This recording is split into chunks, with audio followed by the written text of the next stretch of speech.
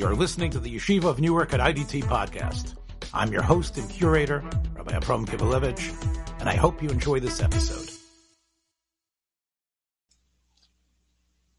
So this is Fundamentals of the Talmud. We were dealing with the second Mishnah in the 10th parak of Zvachim, and it's really a background of many of the rules of these korbanos. And those rules become the embodiment, according to the Mishnah, of Kedusha. The more specific rules, the more kadosh it is. It's more mekudash mechavero. Now, we've talked about philosophically and al pi pshat what the word Kedusha means. Again, as Rashi says, yesh bo tzad ribui Kedusha. And we'll just read the Mishnah once again quickly. Kol amakudash mechavero kodem eschavero dam chatas kodem ladam ha'ola b'mnei shum maratza. We talked about the fact that a chatas is trying to give ritzui from an averi or chayiv kares for. So clearly it must be very powerful what it does. The ola, if it's a question of the limbs themselves, even though the chatas itself, this is the paradox, is more kadosh, but in terms of what you have in front of you, which is the choice of one pieces of animal versus the other, so even though they're both going on the mizbeach, but more of the ola goes on the mizbeach. So even the parts that are similar, that would go in the chatas and in the ola parts are considered more kadosh, because more of the ola goes. So let's say the Aseres HaKaved, or whatever it is, that goes onto the mizbeach for both the ola and the chatas, the ola would go first, because more of the ola goes on the mizbeach. So even though that my Aseres HaKaved goes on the mizbeach too. No, doesn't make a difference, because the ola has everything. So everything, it permeates every aspect of what goes on the mizbeach. So even though in terms of the blood work, the chatas is first, in terms of the carbon working, in terms of what the carbon does, the power of the carbon to be meratzeh, but now when we're talking about throwing it on to the top of the mizbeach and for it to be burning, the ola evarim would come first. Meaning the whole ola is kol ishim. And that again is an interesting way of splitting hairs and understanding what the difference between these things are. The asham has to do with averos, but I would have thought maybe the asham, the chatas, has more chomer averos than the asham. Things are chayiv kares for. Things are chayiv misa for. You have to do a b'mezid. But the Mishnah uses a different terminology. The fact that the way the blood is put on the mizbeach is different. And that indicates that the chatas has more kedusha. Do the chatas before the osham. Daled kronos. Osham kodem latoda. And by the way, it says another thing, because it's also al hayesod. Now, if you take a look at Rashi, al hayesod, Rashi says, Uva osham lo motzinu shenemru. Now, that's an interesting Rashi. It has to do a little bit of the subject matter that we were starting up yesterday in our Ramban shir. It doesn't say specifically the osham gets spilled on the yesod, but the halach is you do it. We learn it out from a limud. But it doesn't lo motzinu shenemru bo. Rashi means it's not in the Torah. So here you see an interesting principle, that what's written in the Torah about the chatas makes it more kadosh than the osham, that even though it's true the leftover blood gets spilled to the yesod, but since it's not mefurish in the Torah that way, the chatas gets more of a kedusha because of that. And there you see the significance, the difference between things that are in the Torah and not in the Torah. And the fact that it's in the Torah specifically, although it's true you have to do it for the Asham, that means the Chatas is more Kadosh, which is an interesting principle about things that are true from the Torah, but things that are... Mm-hmm. So anything is that true for everything? That's anything that's mentioned specifically in the Torah has more Kedusha? Right. And I'm going to show, let me give you some indicator on that. So I happen to come across this from Elchanan Wasserman, and you can read it with me together. Things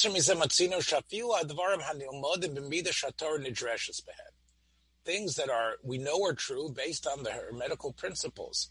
Shehein daraisa mamish. Those have a status of daraisa. They're not rabbinic. Mikol makom hein kalin midvarim hamufuroshin b'Torah. They're considered less significant than things that are openly in the Torah. And he says you can see it in Tosfos and Yevamos. So the Gemara says that Tosfos asks, if you say bia b'mikzeh shma bia, in other words, if you say even putting your fingers into the azara would be considered entering into the azara that a Tamei person's not allowed to do,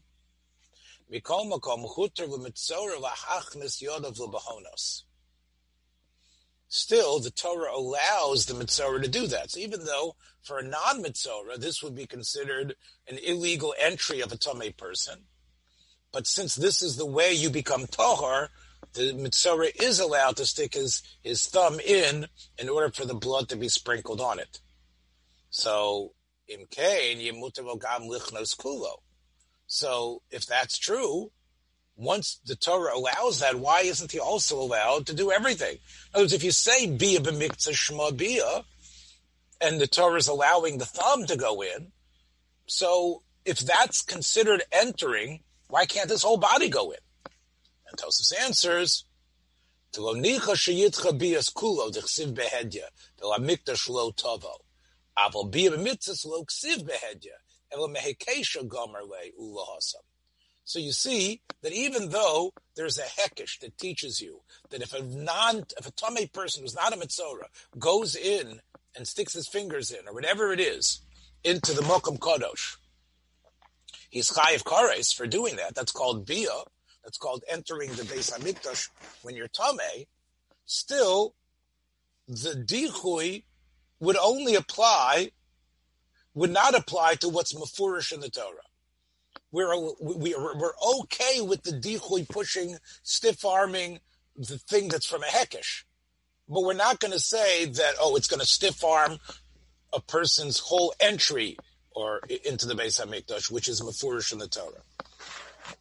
So that's one source. Then he brings the Rav Elchanan, kol from the Ran, kol midi de osim midrasha av bishum min Torah.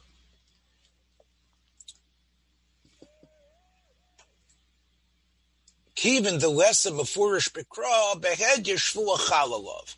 We know that a shvua, to do something, as opposed to a neder, a shvua is not chal on a mitzvah, because we say you're already mishboyin va'omden mehar Sinai. You already have a shvua binding you, so you can't therefore to take another shvua upon you that would mean you'd bring a korban shvua for violating it. Obviously, you have to do the mitzvah anyway. It's a mitzvah in the Torah. You have to lay tefillah. The mitzvah in the Torah, you have to take a lulav. Whatever the mitzvah is that you're bound to do, a shvuah won't work on that. Meaning, you still do it, but if you violate it, you're not going to bring a korban for violating the shvuah. You want to bring a korban shvuah. However, the Ran says that if there's something that's midaraisa, even though it's from the Torah, you have to do it, a shvuah is able to plant itself on that. Why? Because it's not as much of a contradiction. Something that's from mafurish in the Torah, it doesn't make sense that you should put an individual shvuah. But something which is only from a drasha, even though it's true, you have to do it. There, the shvuah would be chal, and you have to bring a korban shvuah if you would violate it. So those are two sources. Then he brings our Mishnah. V'odu mafurish b'Mishnah reish perek kol hatoder daf peites. That's what we're learning, Sheila. Kol makudish mechaveiro, kodem lechavero. Chates kodem misla'osham. Nipnei shedoma nitan al arba kronos v'ala yisod. Ayin sham b'teisus yontiv pirusho. Teisus yontiv says, da ba'osham gam ba'osham tzorach yisod. We learn out, it's probably in our Gemara, that you have to spill the blood by the osham too. At the base. Ela shebachates hayisod mefurish b'kra. Uba'osham eina mefurish. And therefore, ubezeh havi chates mekudish l'gabi osham. And that makes it more Mekudesh. Even if it wouldn't have the Daled Kronos, even it would be the same about the Daled Kronos. But the fact that it's more Mefurish by Chatas than Osham, that means the Osham is more Mekudesh. All right, so that was that little aside. Tosas Yontif or Mechonen Wasserman helping us through this. Then we have the let's go on. Osham Kodem L'Todav Ayol Nozer Mishu Koche Kochim, and that obviously is done in a special, specific place. There's also halachos in terms of what the animal was. Well, let's look at Rashi. Rashi says, "L'chela gavoa beis dvarim, domo ve'emurim." Well, there's more that goes on, but here that's about oaf. I read the wrong Rashi. What this means, I think, also is that it's done in a specific place, and even when it's alive, it has a different kedusha than a shlomim, which when it's alive might be part of the ownership of the Baal. The Baal owns it enough that he's able to maybe Makadish and Isha with it, according to Rabbi Yossi Aglili. So you see that a kochim animal, not only what you do with it at the end, but it's clearly a more Makudish type of thing, and therefore the Osham would come before the Shlomim, and before the Korban Toda, I'm sorry. So is there a consistent rule in these things, or are there many rules?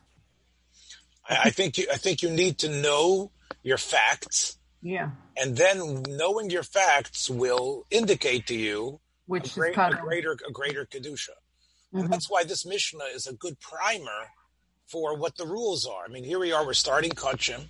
Mm-hmm. I mean, basically, we both learned it before, but as we are, recording this and trying to present it as a way to drop yourself into Kochim, one of the ways you can do that, and you're right, it's frustrating because we don't yet have all clarity, but this is helping us, giving us this type of background, like seeing it in and I mentioned this before last week, that seeing things in a dynamic fashion allow you to process information better than when you are just given a list.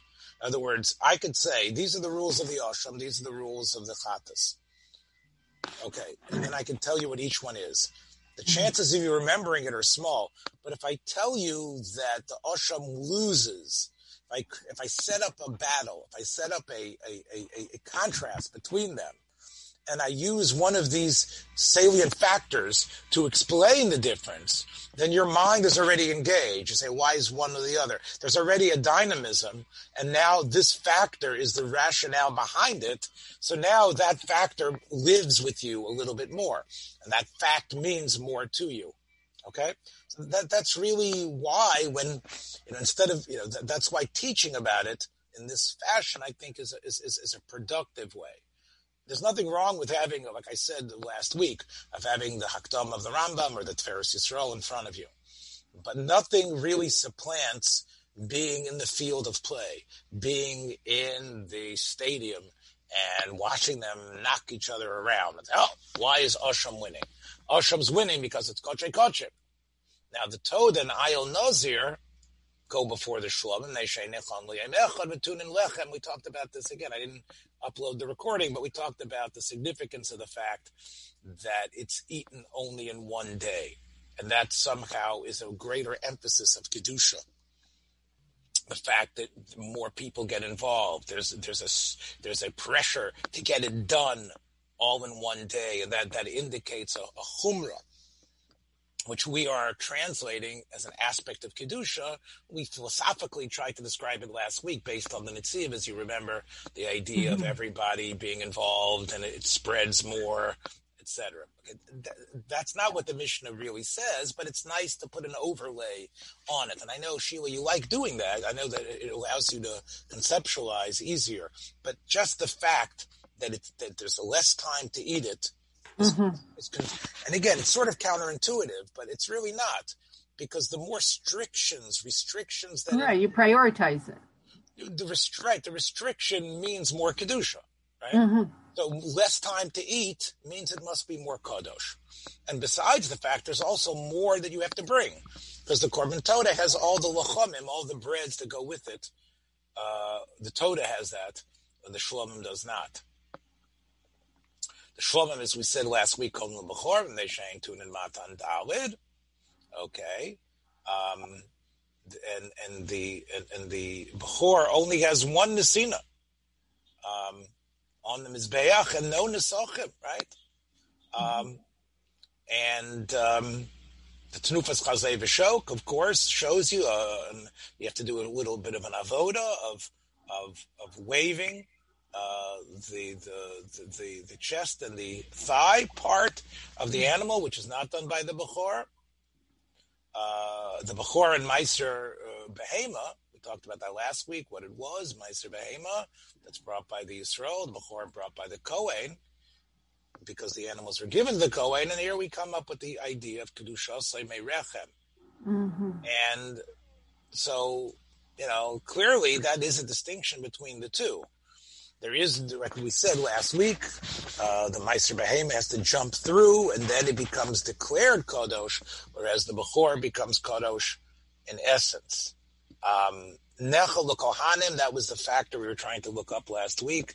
If you remember, we found the Rashi that sort of seemed to indicate that a Bechor should not be by a Yisrael once the Bechor is shechted, and it's given to the Kohen. It sort of has the meat of the animal sort of has a din like truma. This is what we were wondering about last week. Is it usher for Yisrael to eat the Bechor meat, or is it a specific mitzvah for the Kohen to eat it? Either way, that's a greater kedusha than there is for Meiser Behema. I was not sure about this. We were doing research on it when we had to stop abruptly, but that was what you remember we were talking about. What is the din of Bechor nechal l'Kohanim? Yeah. Right? Does it mean, is it, right? Because is it like truma that it's usher for a zar to eat, or is it not? Because I don't remember that from my learning, that if a Kohen shechs the Bechor and he's got part of the meat, that it's usher for him to share it with the Yisrael. Maybe that's true. I'm not sure. I don't know. The word nechel l'Kohanim sounds like that, but even if it doesn't mean anything so severe, even if it just means that there's a mitzvah for a special type of Jew to eat it, for the Kohen to eat it, as opposed to Yisrael, that's already a greater significance, because less people can eat it, and it's only a specific type of person that can eat it, and there's less of them than there are of the people that can eat the other type. And therefore, because of that, there's more kedusha to a Bechor than there is to Meiser Behema. It's interesting that both factors, the two factors that make Bechor more kadosh, and again, you could always ask Sheila, why do we even have to say two? Just say one, right? That's another good question. Why you throw? Isn't one enough? So part of the answer might be, well, this is a way to teach you about these laws, right? In other words, it's a difference between watching the highlights of a game and just hearing the score. Yeah, I wish there was a flow chart or something on this. So, you can... Yeah, well, again, the flow chart can be in your mind. But for example, let's say, you could ask the question, why does the Mishnah need to say two things? Is one thing enough? And you could say, well, this illustrates, if I'm right, that this is a way to re-familiarize ourselves with these laws. So it's worthwhile to hear, let me count the ways that it's more kadosh, right? Even though one would be sufficient to justify the halacha, right?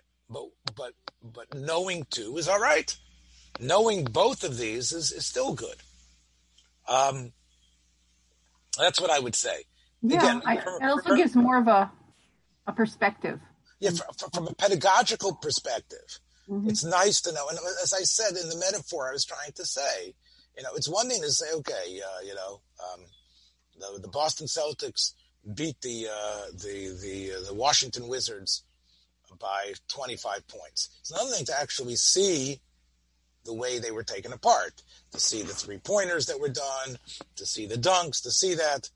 And I think it makes you really realize how much a better team the other team was when you see the physical highlights.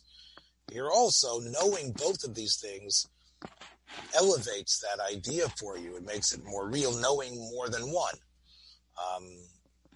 Again, you could say, well, I can still see somebody dig their heels in and say, what do I need to know two things for if one is enough? Maybe some of the Mefarshim actually ask that. It's a valid question, but for us, it's definitely an advantage. Let's see the next one. Hamaiser kodem la'ofos mipnei shehu zevach. Any of the bird korbanos. The fact is, something that gets killed, and Rashi says,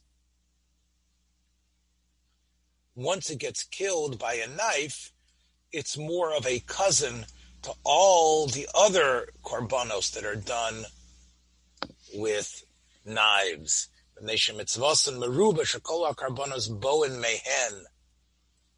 Zvochim chashive mipnei shemitzvoson meruba. This was something we were trying to figure out last time. Again, there are more zvochim. So this is sort of like a cheating way here. In other words, I'm not so much contrasting the Meiser Behema itself, but since it is a cousin of all the rest of these guys behind them, there's many more korbanos that are cousins to this, to a bird which isn't actually slaughtered with a knife. It's done with the finger. So I would have said without this Rashi, and I think this is what I was saying last week, that the fact that you're just using a knife might itself indicate, it's got to be more specialized. The fact that you have to use a kli shores and not your hand indicates there's more dinim to it. But that's not what Rashi says. Right? Rashi has to add this line, It's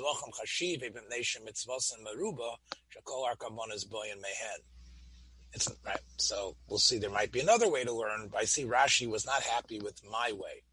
Rashi needed to make it part of a larger family of other korbanos. Ophos were kodmim luminachos meshen minei damim. And once again, Rashi says it's therefore part of, as Rashi says, kaparoson meruba.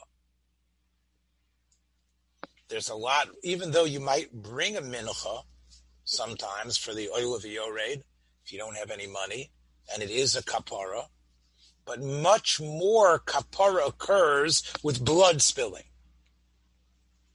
And therefore the bird, which also has blood spilling, is part of all those other living things, which are many more of them. And therefore, by association with the larger group, that is what makes the oath more significant. And here, I think I understand where Rashi is coming from, even in both places. The Mishnah doesn't say Mipnei Shehu Sakin. It says Zevach. Mipnei Shehu Zevach. And here it says Mipnei Shechein Minei Domim. So this is where Rashi gets the idea, especially the word Mine, that it's not so much this versus that. It's this as being part of a larger group. Right? Minei Domim. It's one of the group of blood spilled things where you spill blood in that animal. And therefore, it's different. Okay, so that's how I see where Rashi gets it from. Kaparos and Meruba, meaning all those things that get blood spilled, and therefore mincha. What about in the minchas itself? Once again, the minchas chote, which is the sota, right? That's one of the korban of the sota. Minchas chote also by the Olav Yored korban comes before minchas nedava. Once again, because it does more. Now we jump back to the birds for a minute. We say chatas ha'of kodemis la'olas ha'of, and that Rashi tells us we're going to see in the Gemara, because even though we said before that the Chatas Ha'of, if you remember, we said before that it's Kodshe Kodshim, as Rashi pointed out before, Chatas Ha'of, the Mizbeach only gets the blood. The Chatas Ha'of is eaten totally by Kohanim. And even the Olas Ha'of, and again, Rashi talked about the paradox here, the Olas Ha'of, which comes after the Chatas, right? The Chatas, we're going to learn out from a special pasuk. Logically, we wouldn't be able to determine that, because you could have said maybe the Olas Ha'of should come first. But there's going to be a pasuk that tells us the Chatas Ha'of always comes first, despite the fact that the Olas Ha'of goes completely on the Mizbeach, and the Chatas gets nothing from the Mizbeach, which would indicate it's not so strong. So you can't really use the same logic, this last line of the Mishnah. Chatas ha'of kodemis la'olas ha'of. So now I understand, Sheila, why it's at the end. In other words, it isn't about being more mekudesh, mechaveiro. It's based on some other source that Rashi told us is coming up in another page. But it's not really, this is the thing that doesn't belong. That's why it's here at the end. And when it comes to v'chein be'ikdisha, as Rashi says, when you buy it, you're supposed to give the chatas the name first. Once again, that's not a din of being mekudesh mechaveiro. It's a din in coming first, but it's not because of the rule of Tadir, which was the first Mishnah, and it's not a din of the mekudesh. I almost, if again, it might even be justifiably a third Mishnah, because it's really a different halacha when we get the chatas ha'of kodemis la'olas ha'of. It's really not connected to being mekudesh. So that is the Mishnah of the second Mishnah. A very power-packed Mishnah. A lot of it really gets our mind into Kodshim more. Let's take a look at the first part of the Gemara that's on this Mishnah.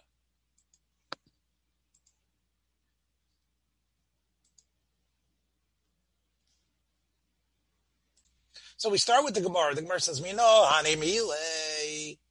What's Mino hani mile? On what? So Rashi says, what? The dam chatas kodem l'dam ola. V'varei ola kodem l'morei chatas. So the logic can't do it. You could have just said, I don't need a pasuk for that. Isn't it obvious what's more holy comes first? No. We need a pasuk. Let's see what the pasuk says. The pasuk is going to teach us the principle. The Tana Rabbanon. So the Brisa, and it's probably a Sifrei because it's a pasuk here in Bamidbar. Let's enlarge our scope so we can see the pasuk clearer on the side. V'loku par ben bokar umin chosoi soiles bulu ba shomen upar sheni ben bokar tikach lechatas. Now, this was a very this happened when the switch occurred, I believe. This is what I think when the Leviim and the Bechorim sort of switched. I think this is what the pasuk is referring to. So they took a par ben bokar umin choso solas, and the par sheni was taken for chatas.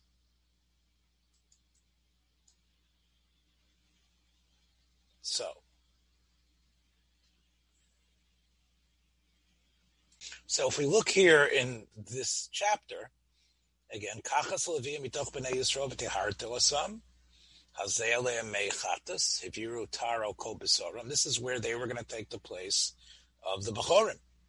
V'lokhu par ben boker min choso, upar sheni ben boker tikach lechatas. So each one was supposed to take a par. It sounds like the first one would be an ola, right? The lokhu par ben boker min choso, the solas blue bashomen, and then take a par sheni, take that lechatas.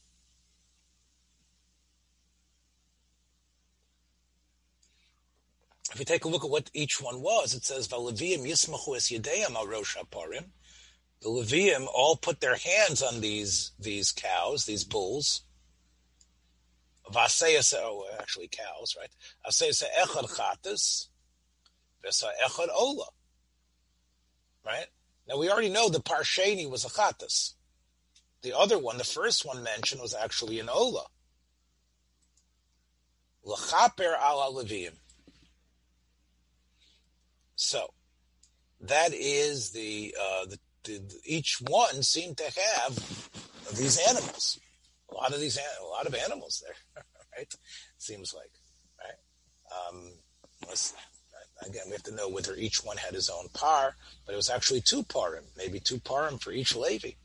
Not sure. You really have to go back and see. But the way it was described was, let them take a par and a mincha and a second par for a chatas. So that's the pasuk. We go back now to the Gemara. If it's going to tell you that there are 2 parim, the pasuk later says one is a chatas, one is an ola. Why does it say ma talmid loma or par sheni ben bokar tikach lachatas? Why does it have to say the word sheni? Sheyochol sheyeh chatas kodemes. L'kol masa ola. Because I would have thought, without this pasuk, in other words, this word, even though this was a specific carbon that was not replicated ever in history, the detailed description of that carbon teaches me something about carbon activities that are part of history and part of codified law. What is that? Because without this pasuk, I would have thought, chatas always, everything about the chatas comes first. Shechatas kodemis l'chol ma'aseh ola. Which would mean, even as we were talking about in terms of the haktara, in terms of the pieces, right?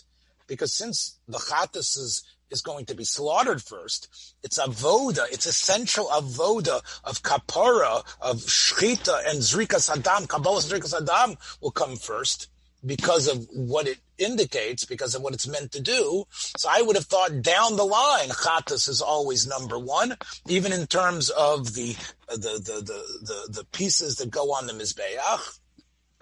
Talmid lomar par sheni ben boker tikach lachatas. So this teaches us, this pasuk by the Levium teaches us that in some cases, chatas is number 2. In which cases is number 2? When it has to do with the Eivarim. So, if parsheni, if it would say parsheni, and that would be the only pasuk I'd had, I might think that the ola is completely first, even when it comes to the zrikas hadam, the shchita and zrikas hadam. Yachol teya ola kodemis lachatas l'chol ma'asecha. Talmid lomar, that's the pasuk Yud Beis, va'osa sa'echad chatas v'sa'echad ola. So even though it was described as number 2 earlier, it's now described as the one that comes first. And that forces me to resolve the contradiction within the 5 psukim. Within 4 psukim of each other, it's first called Mr. Number 2, and then it's called Do Him First. Now I use logic. When it comes to the first part of it, that about the blood, osas achatas, that's about the initial actions that you're doing with the carbon, which is the shchita and the dam work. There, the dam comes first. But the pasuk sheni tells me that when it comes to the actual pieces on the mizbeach, there the ola comes first.